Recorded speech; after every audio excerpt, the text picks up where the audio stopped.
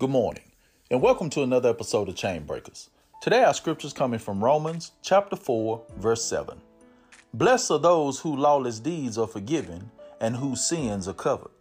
You know, it's a blessing to be forgiven by God concerning our lawless deeds. See, when we break the law, there's a penalty for lawbreakers. But God, through His mercy, gives us an opportunity to seek His forgiveness so we don't have to experience the punishment for breaking His laws. See, our verse today says we are blessed because God covers our sin.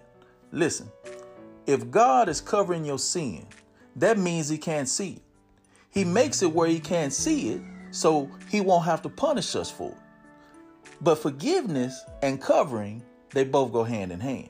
See, I can't expect my sin to be forgiven by God if I don't get God's forgiveness for that sin first. Look, don't think because God is merciful, you can continue to do things your way, because everything has a turning point.